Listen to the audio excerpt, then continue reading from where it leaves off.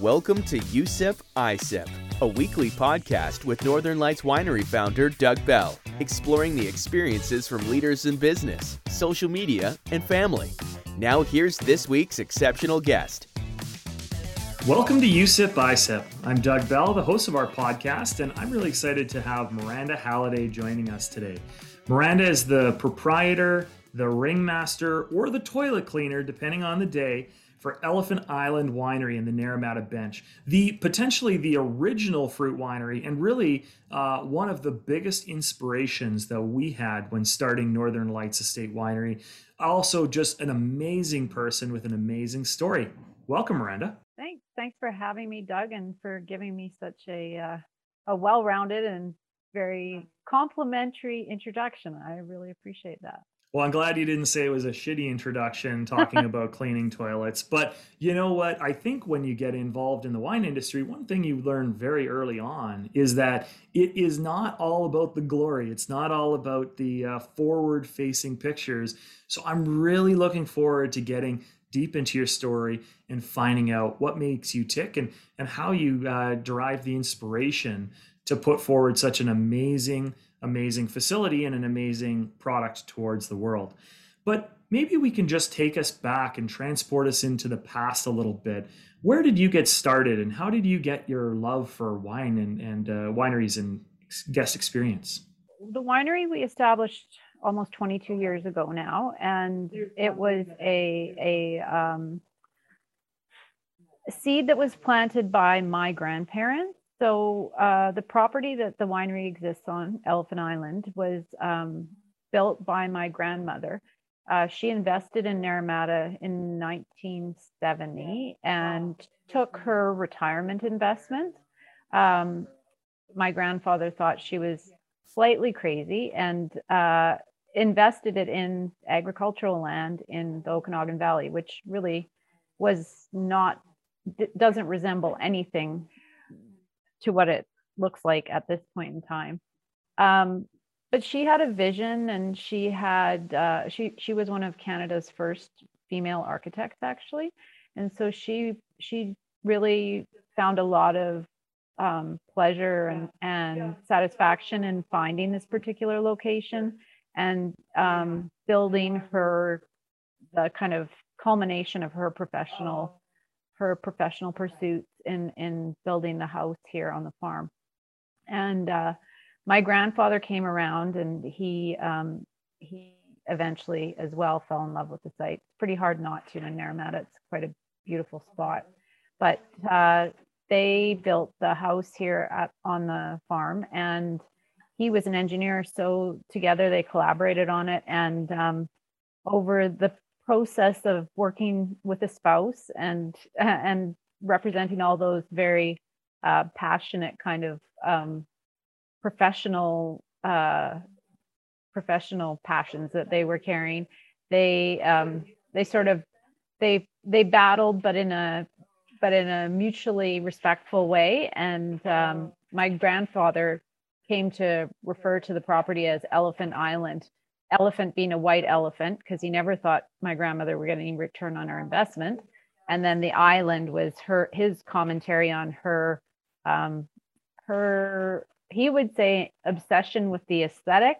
She would call it appreciation for the aesthetic. So my childhood was spent here in the summers. I grew up in a small town called Powell River on the west coast.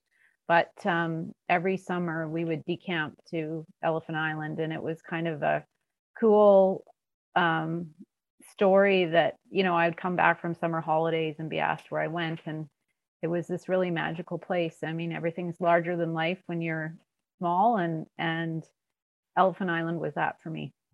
Now, Elephant Island was started during a period of time that wineries were not very common in BC. And as a matter of fact, it was kind of early on in that explosive growth that the industry saw, especially in the Okanagan. What was the inspiration to start a fruit winery when at the time pretty much everything else on the map was grape? Yeah, it was an interesting period of time when we were establishing the winery, actually. So that was 1998, 99 when we first moved up here permanently. And a big driver for me at that point was my grandmother was getting to the point where she was deciding what to do with the property. And I really felt it was important that it stayed in our family. And the industry or the economy actually was quite depressed at that point. The landscape was vastly different here. It was primarily apple orchards and some cherry orchards. Vineyards were the exception, not the rule. We were the sixth winery on the bench. So we like to say we're part of the original six, like the NHL, you know. And now there's 40 different license holders on this 20-kilometer stretch of Naramata Road. And so when we came, I alluded to earlier the seed that was planted by my grandparents. Well, my granddad, in his retirement, surrounded by all this incredible fruit that was grown here and coming from an Eastern European background, he dabbled in producing, well, he made tons of different fruit wines and also distillates, which was totally illegal, but he had his own still engineered, being an engineer, and he made all sorts of really delicious things. And that was really part of the fabric of my experiences growing up here, was helping him and also participating in these incredible picnics that my grandma and he used to host in the orchard for our family. But they were largely centered around food and wine and his Kirsch and Calvados that he made. So we had that seed that, you know, this idea. Him and my grandmother had actually started a business plan probably 5 or 10 years previous. It was right around the time when Vera from Hillside and Gunther Lang had applied or lobbied the government to actually have a separate category for land-based wineries. So you know, there was some very fortuitous intersections of their relationships with people that were interested in creating an industry, a small industry around fermented beverages and distillates on the Naramata bench. So my grandmother and he had started this business plan. Then he got sick and passed away, and nobody in my family had done anything with it. Then we kind of fast forward to the 90s, end of the 90s.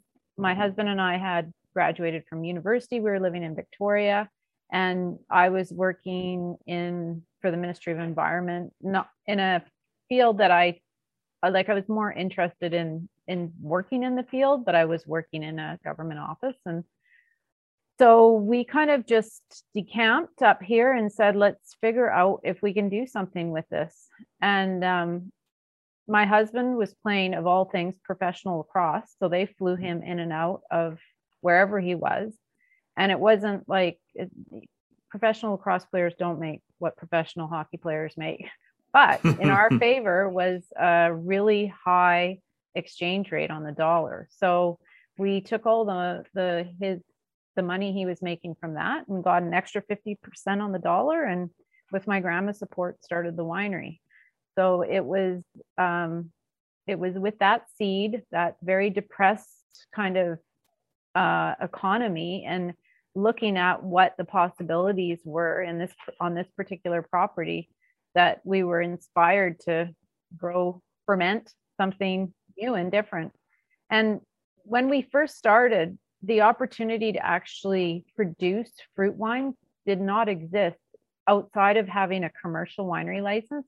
This might be kind of boring for your listeners, but it actually is kind of the nexus of making a viable artisanal fermented beverage, beer, wine, distillate, in that the government will allow us to sell direct and make it financially feasible.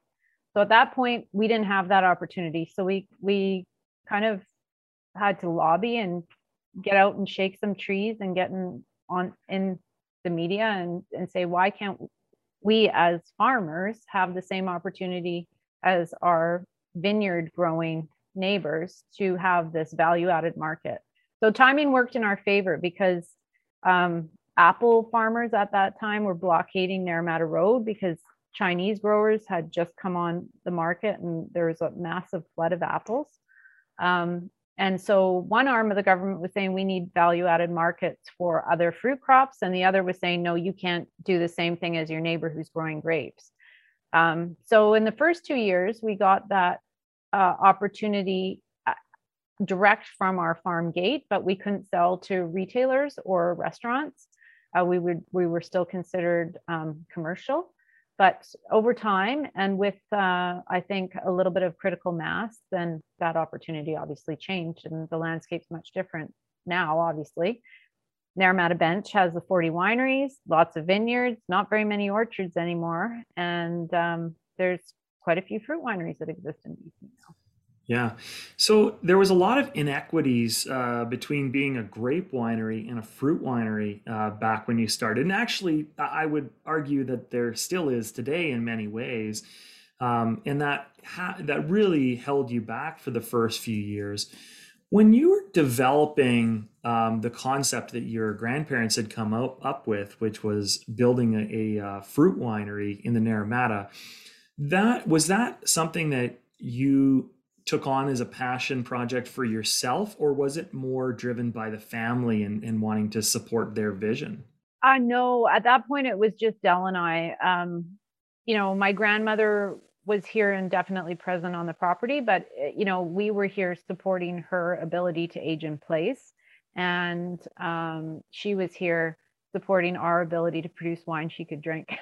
But she, nobody really from our respective families was interested in it at that point or saw the opportunity. It was Dell and I, motivated really by, I think, I don't know, there's something magical about Naramata and Elephant Island. And I think just recognizing that there was a real opportunity here. And full disclosure, we drank a lot of beer and really bad, you couldn't even call them cocktails at that point in our lives. So our experience outside of having this history of these really beautiful picnics and helping my grandfather make it as a kid was, there wasn't a lot of knowledge or I would say at that point, appreciation for finely made wines and spirits. It was at that point that we really kind of dove in and started to learn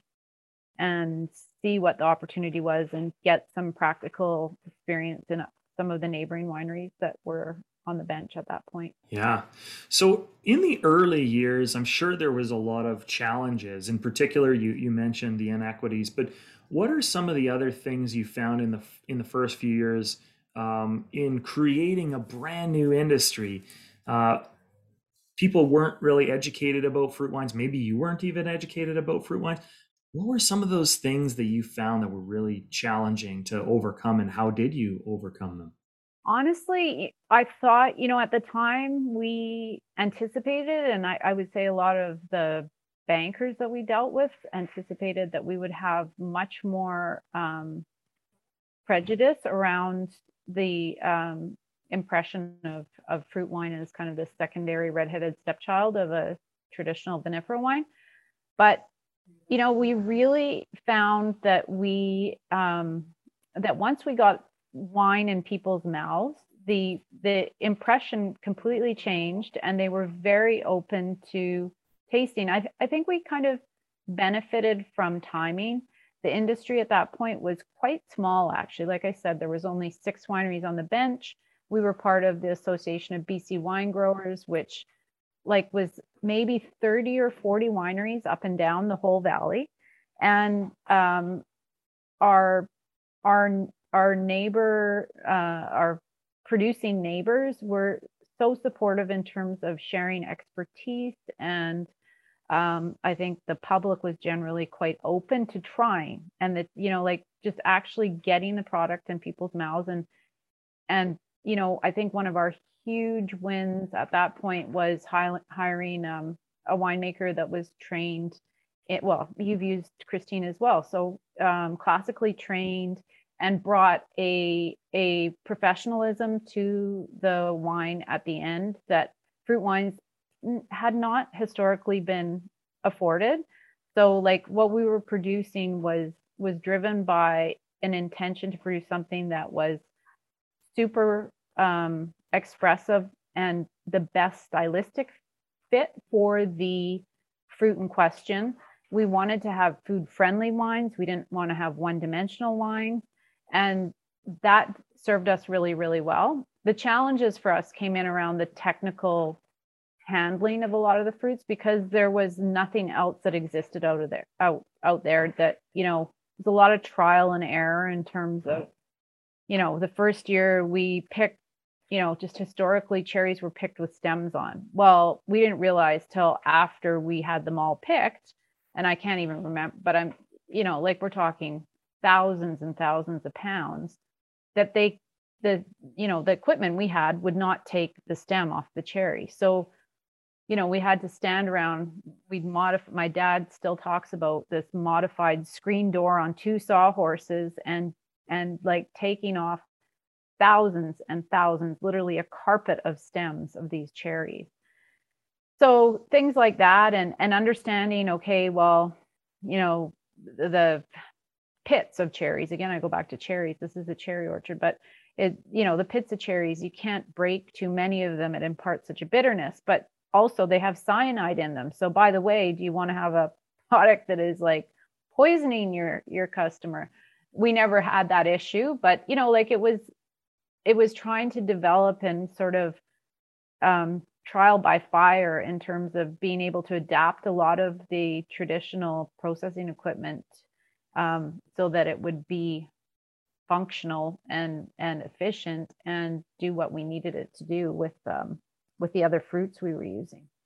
Wow, that is very interesting, and it's so fun to hear because it is exactly the same experience that we had, only probably 15 or 20 years later after you started experiencing it. I got the very same experience of learning a new industry where not a lot was known about it, so there wasn't a lot of research you could do. And as you're developing out your techniques and your processes, we were incredibly fortunate as well. That's one synergy that both of our wineries have in common, is that Christine Leroux is our winemaker consultant, and she came in early on at Northern Lights and really professionalized what we were doing. It was very easy to say that you could make something in a carboy with 22 liters and have a product that was really good quality, but doing that on a commercial scale is very different. And then just the knowledge of all the different things that can go wrong that, unfortunately for you, fortunate for us, was discovered over the years in terms of color stability and protein and pectins within the products, and how to make sure that the consumer was getting something that they were really going to appreciate. So having Christine on board was huge for us. Were there any other winemakers or winery owners who you developed relationships with over the years, because it was so new, and there's a few that were very strong in terms of their voices within building the wine industry in BC. Is there any that you can remember off the top of your head that you really appreciated? Oh yeah, 100%. Like, I mean, I think Naramata is a pretty small and tight community, and certainly back then the wine community was even that much tighter. But like Bob Ferguson and Alex Nickel. Bob Ferguson's at Kettle Valley, and Alex Nickel was Nickel Vineyards. At the beginning, when we were just getting started, they were super. They were really, really always there to lend a hand or offer advice. They were great. They were great ambassadors for the wines as well. They appreciated them. They liked what was different about them, and they saw where they had a fit. And I think that was really lovely, in that we had that instant credibility because our colleagues, and I should say at that point we were really young compared to most of the other people in the industry. Now we're really old, but but then we were young. We were like, I think when we moved up here, we were definitely under 30. We were 27, 28.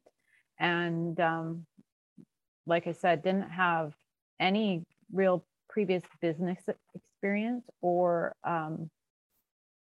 and not a lot of wine consumption experience. By that point, we dove in, and Dell had worked at Red Rooster for a couple of harvests or a year, and he'd taken the winemaking course at OUC, and I was taking a business course through Community Futures actually here.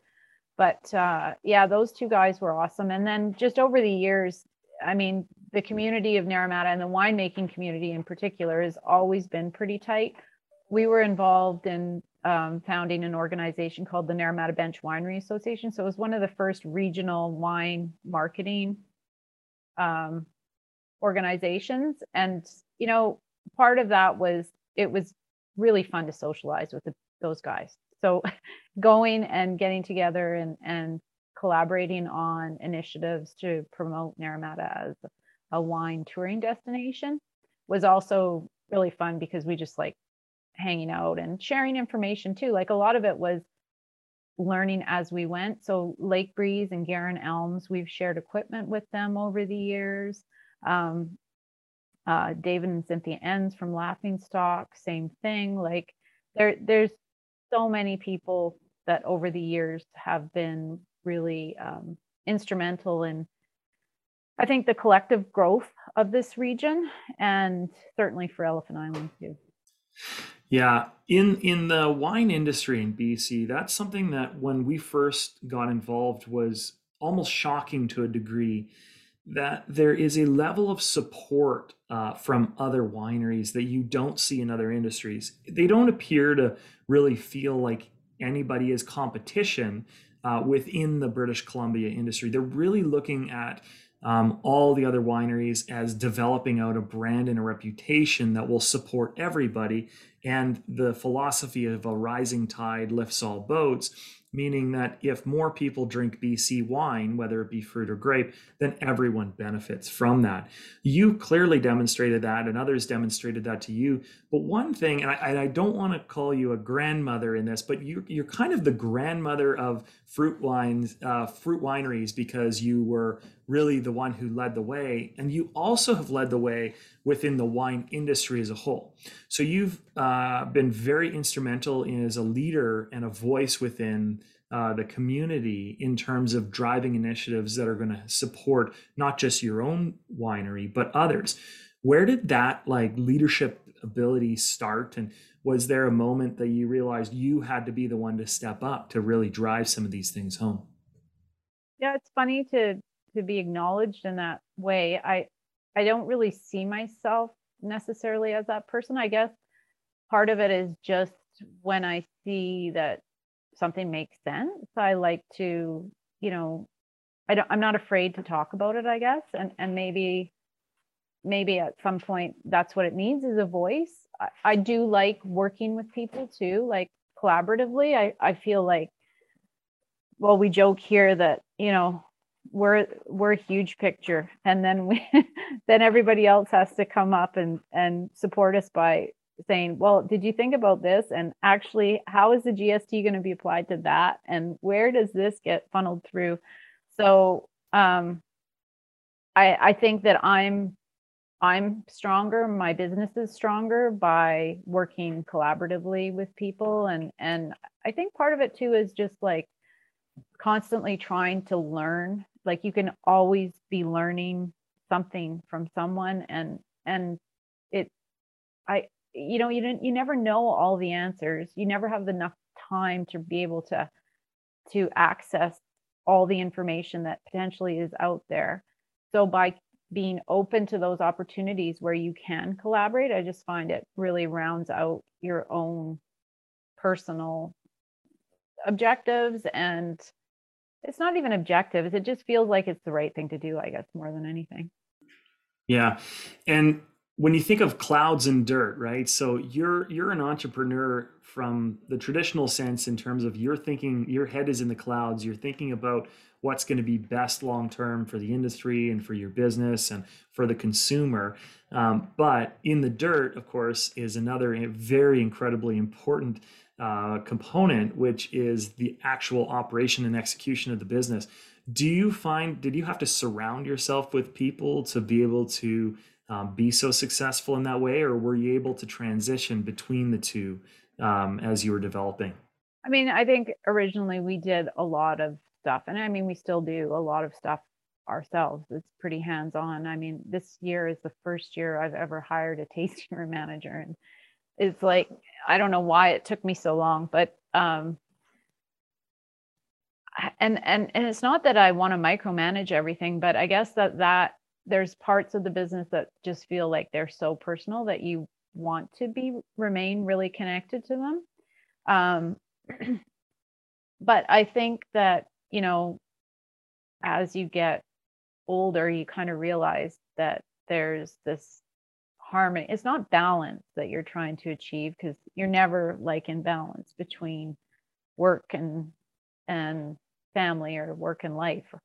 But at some point, if you look at it on balance for the year, if there's sometimes you're up here for family and sometimes you're up here for work, on average, are you balanced out? And that harmony that exists, I think, is something that I don't know if it's out of COVID or how that realization has come, but it's like we need to be able to try to balance out what we're doing, and in order to do that, you need certain support and you need certain consistency.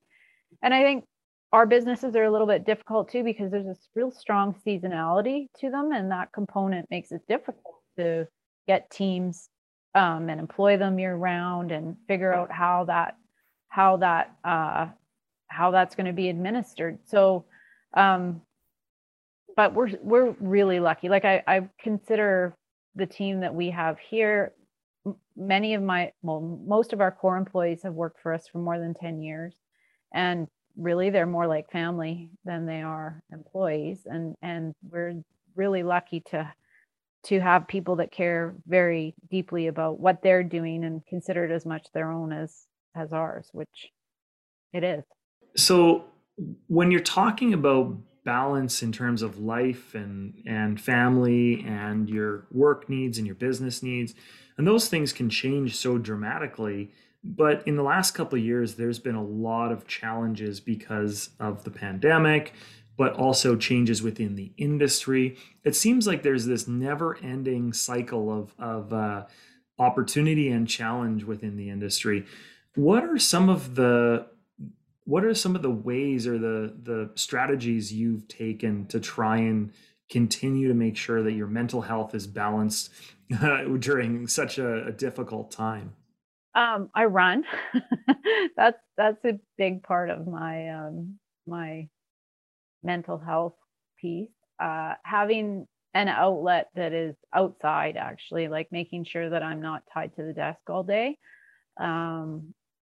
Yeah, just changing the landscape, even shifting a little bit, right? To be able to, like, you kind of get into this cycle of like, oh, I got to do this, this, and this. My list is this long. And then you realize you've sat here for like 3 hours, and what have you really accomplished? Whereas if you just get up and take a little walk, it's like, oh, that's what I was, trying to work through, or there's a solution there that I didn't actually think. And much of it for me is just a little bit of a change of scenery or change of perspective that I need to have. Yeah, I think that's pretty much my core pieces. And like I said, just like looking for that harmony. So making sure that I don't feel guilty when I'm trying to take time off and trying to really check out, which is a hard part, I think, for a mom and for I think, I don't know, maybe I don't like to say this when I'm talking to men, but I feel like it's more of a female thing. Yeah. Well, within the industry, it is certainly can be difficult because there's also definitely many inequities in terms of the male to female ratio at the helm of a lot of these wineries. You are a very strong leader and recognized within the industry. Have you tried to mentor more women and minorities to become leaders and eventually potentially owners of their own wineries? Not not objective, like not, I haven't gone out and intentionally done that. But I have to say, it's funny when you look at our winery, like we're very female skewed.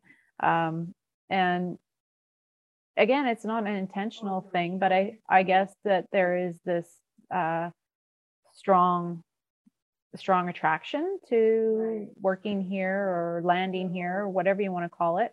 And then I look at many of the volunteer roles I have, and they're like, one of my most rewarding groups that I'm involved with now is called Naramata Slow, and it's we're one of, well, now 3, I think, Cheetah Slow Living recognized certified communities in Canada. It's an Italian designation that's kind of the offshoot of slow food, but it's slow living. So we haven't quite got to the slow part of living here, but we have a great group, and we have been able to accomplish a tremendous amount of things with this small little group of 8 people. During COVID, we raised over $1 million to buy a piece of parkland, and that group is primarily women. So it's not necessarily that I've intentionally set out to mentoring, and maybe I'm just not at that stage in my life yet. I think my kids are still young enough that they require me to mentor them, although they wouldn't acknowledge that that's what is happening. But our youngest is just 11, so that's still a full-time mom job. And our oldest was supposed to go to university last year, but he blew out his Achilles tendon, so he ended up deferring a scholarship, and he's going in September. But even then, like, he's just like a man child is what I describe him as. I hope he doesn't see this podcast because he'd be horrified, but they need their moms. So I guess I'm not yet at the mentoring part yet, but eventually. Yeah, well, we all need our moms, and certainly I'm no exception to that. Mom, I love you if you're listening to this. But you also are really great with the experiences of the people coming to your facility. And you have a relatively unique setup for your wine shop. And maybe you can describe it to those who haven't been to Elephant Island before, and how you really set out to provide a different experience they can find from other places within the Naramata Bench. Yeah, well, it was quite a unique experience up until before COVID, actually. And now I think it's probably going to be more of a standardized experience. But from the outset of our tasting room really kind of getting busy and having some traction, so probably around 2005, 2006. And this is my mom. She was helping in the tasting room, and she was like, why don't we have people sit down outside? It's so crammed in here. Let's just sit down and share the wines with them in that way. So I pass all the credit to her for starting that initiative. And then it just became a signature in that we have this beautiful tree shaded courtyard that I attribute that space to my grandmother. Of course, being the architect, one of her core beliefs was designing an inside outside space. So it's kind of like this wonderful outdoor room, and we have our guests seated and offer a tasting experience in the courtyard. So just instead of having to belly up to the bar and get your elbows out, I think people really responded to having the opportunity to sit and consider and savor. And hopefully, it became more, it became a more useful medium for us to make, like, my big thing is we want our wines to be the hero of our customer story. And so by having them seated and relaxed, that just gave a better opportunity to create that connection and really allow people to appreciate that. Well, certainly I recognize that. And when you go to your facility and there's this huge grand tree and you set yourself underneath it, it's nice because it's shaded, as of course it's very hot in the Naramata. region, and they come by and they try the wines. It allows you to focus more on the product than it does on what's in the wine shop, right? And I've one thing that I've always regretted about other winery experiences that I've been to is that most of the time you're looking at a wall full of awards and wines when you're tasting, and it doesn't allow you to really immerse yourself in what you're tasting and think about it as like an experience where everything around you is connected, right? You see the fruit trees, you know where the fruit comes from.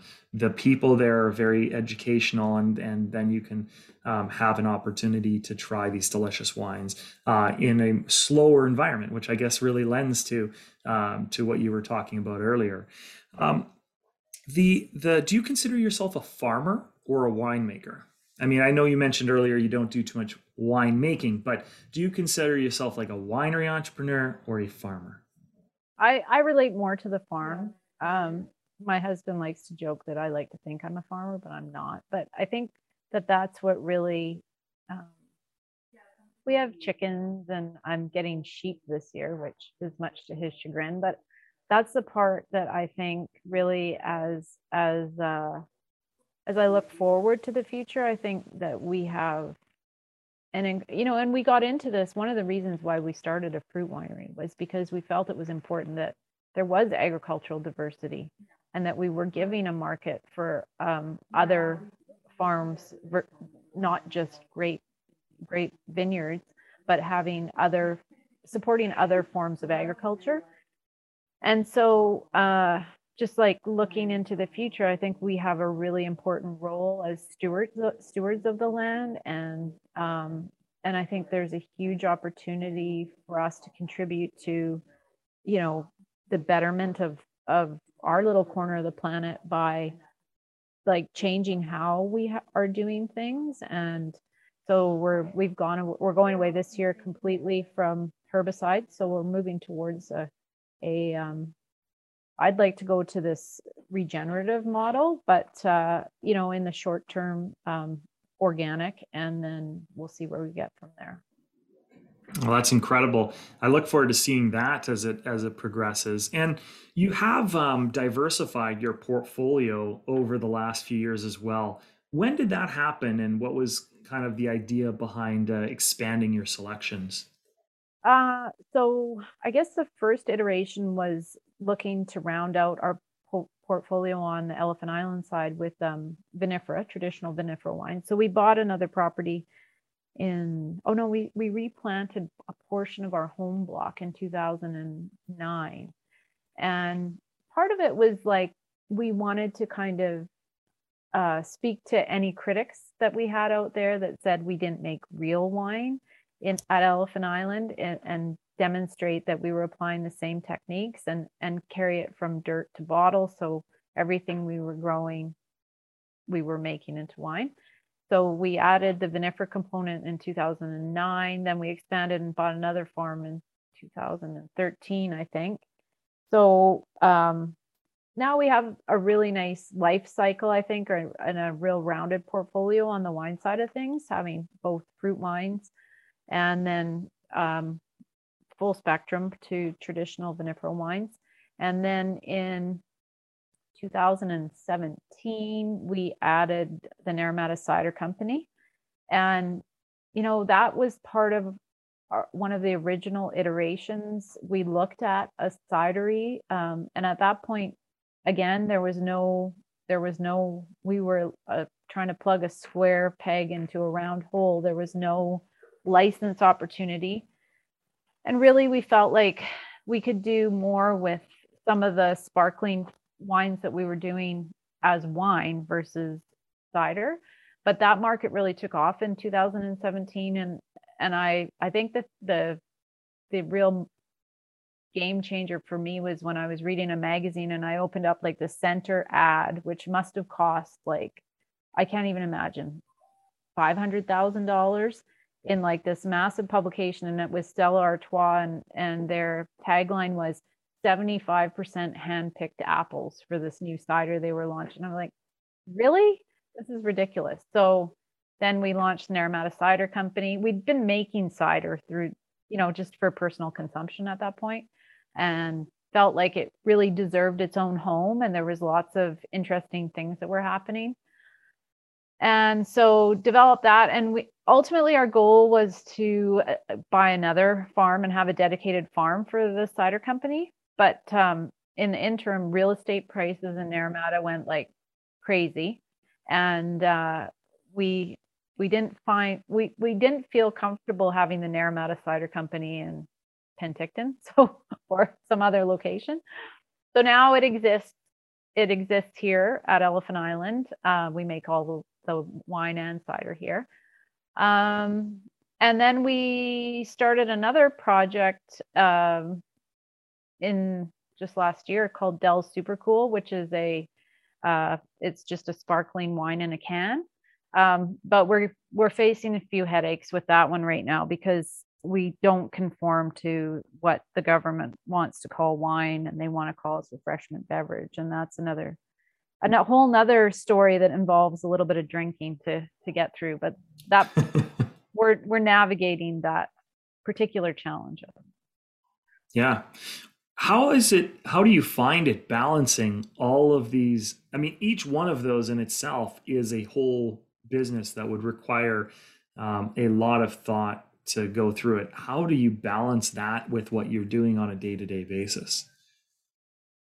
I don't know if I'm doing it very well. Like sometimes I think when, one of the COVID exercises I went through was like looking at how many SKUs we produce and saying, okay, what are we doing ourselves justice here and what are we not? And so I think that longer term, we need to look at kind of streamlining some of those things.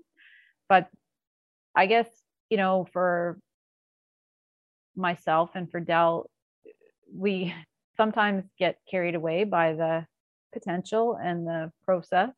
I guess it's that huge picture. And, there's always things we could be executing better to maybe build some of those brands. But at this point, they're doing what they need to in terms of creating great products and drinks, and they have their fan base. And if they are going to morph into something bigger, we'll cross that bridge when we come to it. But right now, the brand, the two for sure, Elephant Island and Naramata Cider, are pretty stable and doing their own thing. And we have a finite capacity in terms of what we can actually physically produce and sell here. And we're probably at that limit right now. Mm-hmm. Yeah. So when you're creating these new projects, there's a lot of innovation and excitement, but by dropping one ball, if you're holding 10, it's probably not the end of the world, because the net sum game is that you continue to move forward with innovation. You're a leader within the industry. Do you find that there's a lot of pressure now that you've been so established for so long with the young guns like myself, so to speak, because we're always looking for that mentorship and that leadership? Where do you find your role is best placed? I guess just keeping on, right? Like keep driving forward. I think that's one of the big takeaways out of COVID for me, was that, we just have to continue to move forward, because if we're moving somewhere. And I think that it's kind of, I guess, that analogy when you're running too, like if you're running really long distances, it's like, just keep moving. So you'll get to where you need to get to eventually. And I think that seeing what is happening elsewhere in the industry is just, it's exciting. Like I take inspiration from what successes other people are having, and I think it becomes it's more of a collective, right? The success of new players into the industry means that there's more people that are exposed to different wines, different ways of delivering wine experiences.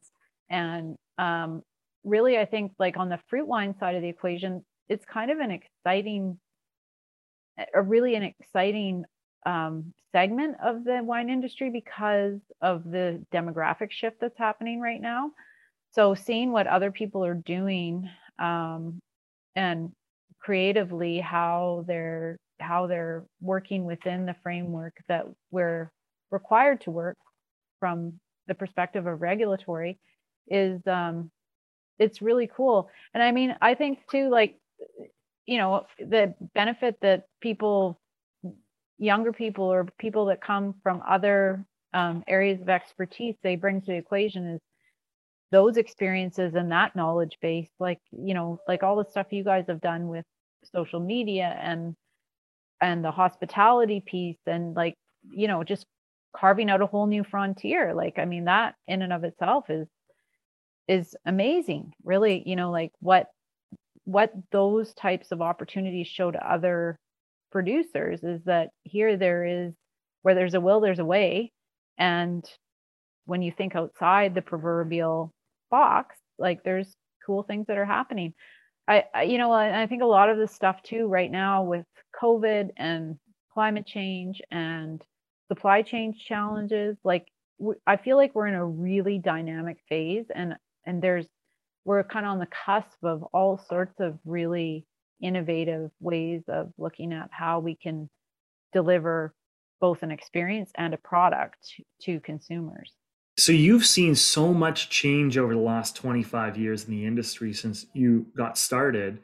As the industry progresses for the next 25 years, where do you think the biggest opportunities lie? And I know you've kind of mentioned a few here, but are there any major trends that you believe will become larger in the future? Well, I think there's going to be a real kind of metamorphosis of what wine looks like and tastes like, potentially, in terms of how it's presented to the consumer and what the consumer is willing to try. Uh, you know, I think, we've always operated within this landscape where 80% of the wine was being consumed by 20% of the population. Well, that 20% is not drinking nearly as much. And the people that are coming in to take over are way more open to different things, different wines, different formulations. Like, I mean, like, some of the stuff, this kombucha, like, these weird blends of fermented living fermentation, CBD, all that kind of stuff is all becoming more and more relevant. And I think, for me, one of the most exciting things is trying to move away or look at alternative forms of packaging.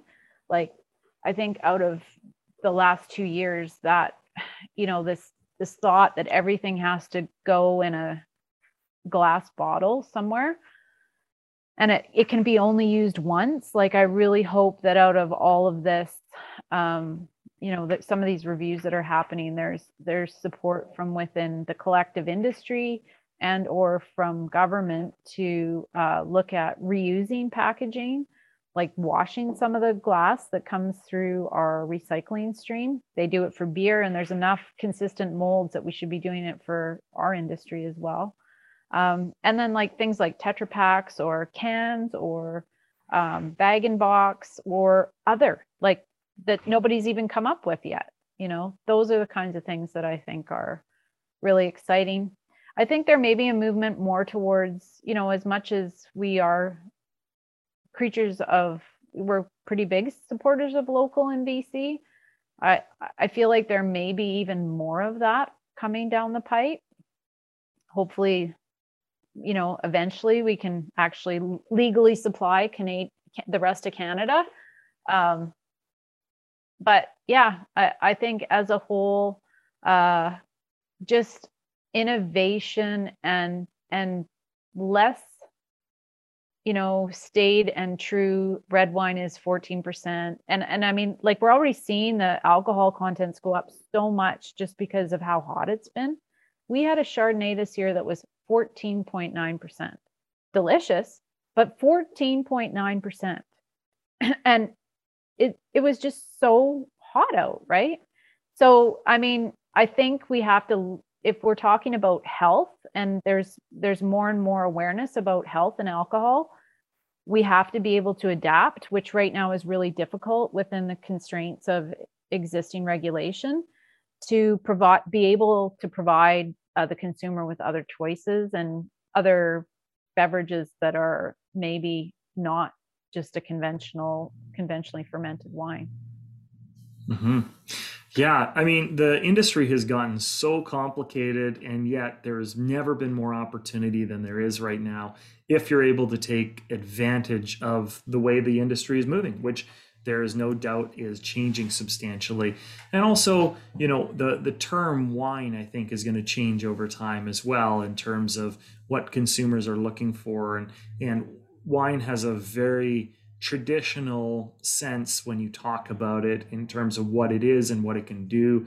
But the new consumer coming out doesn't have those biases that maybe our traditional consumer that's been drinking wines for the last 40 to 50 years has had.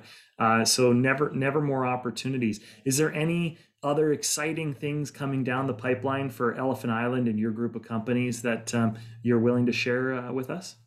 No, I'm trying to like streamline and simplify.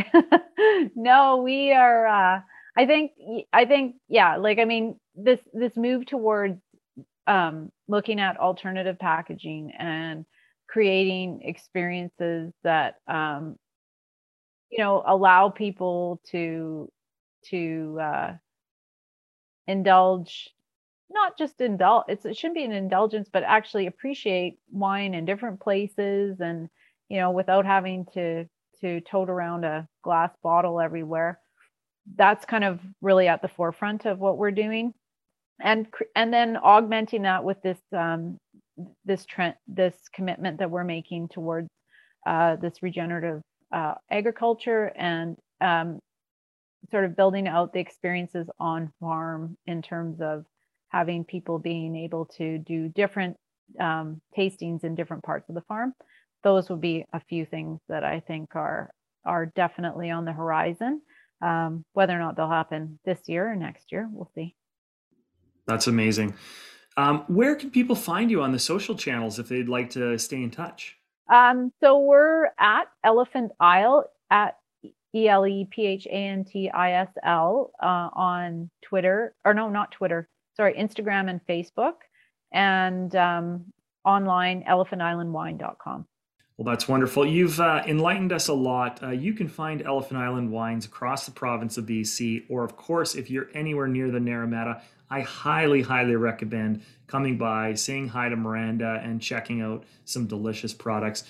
This has been another episode of You Sip, I Sip. I'm Doug Bell. Thank you very much, Miranda. I'm going to be having a bottle of your wine tonight, and I can't wait to hear more about what you're doing in the future. I'll be keeping in touch. Thank you so much, and we'll see you soon. Thank you for listening to You Sip, I Sip. Please hit the 5-star rating and leave us a review. If you'd like to learn more about Northern Lights Winery, text us at 604-670-4046 or visit us on social media at Northern Lights Winery.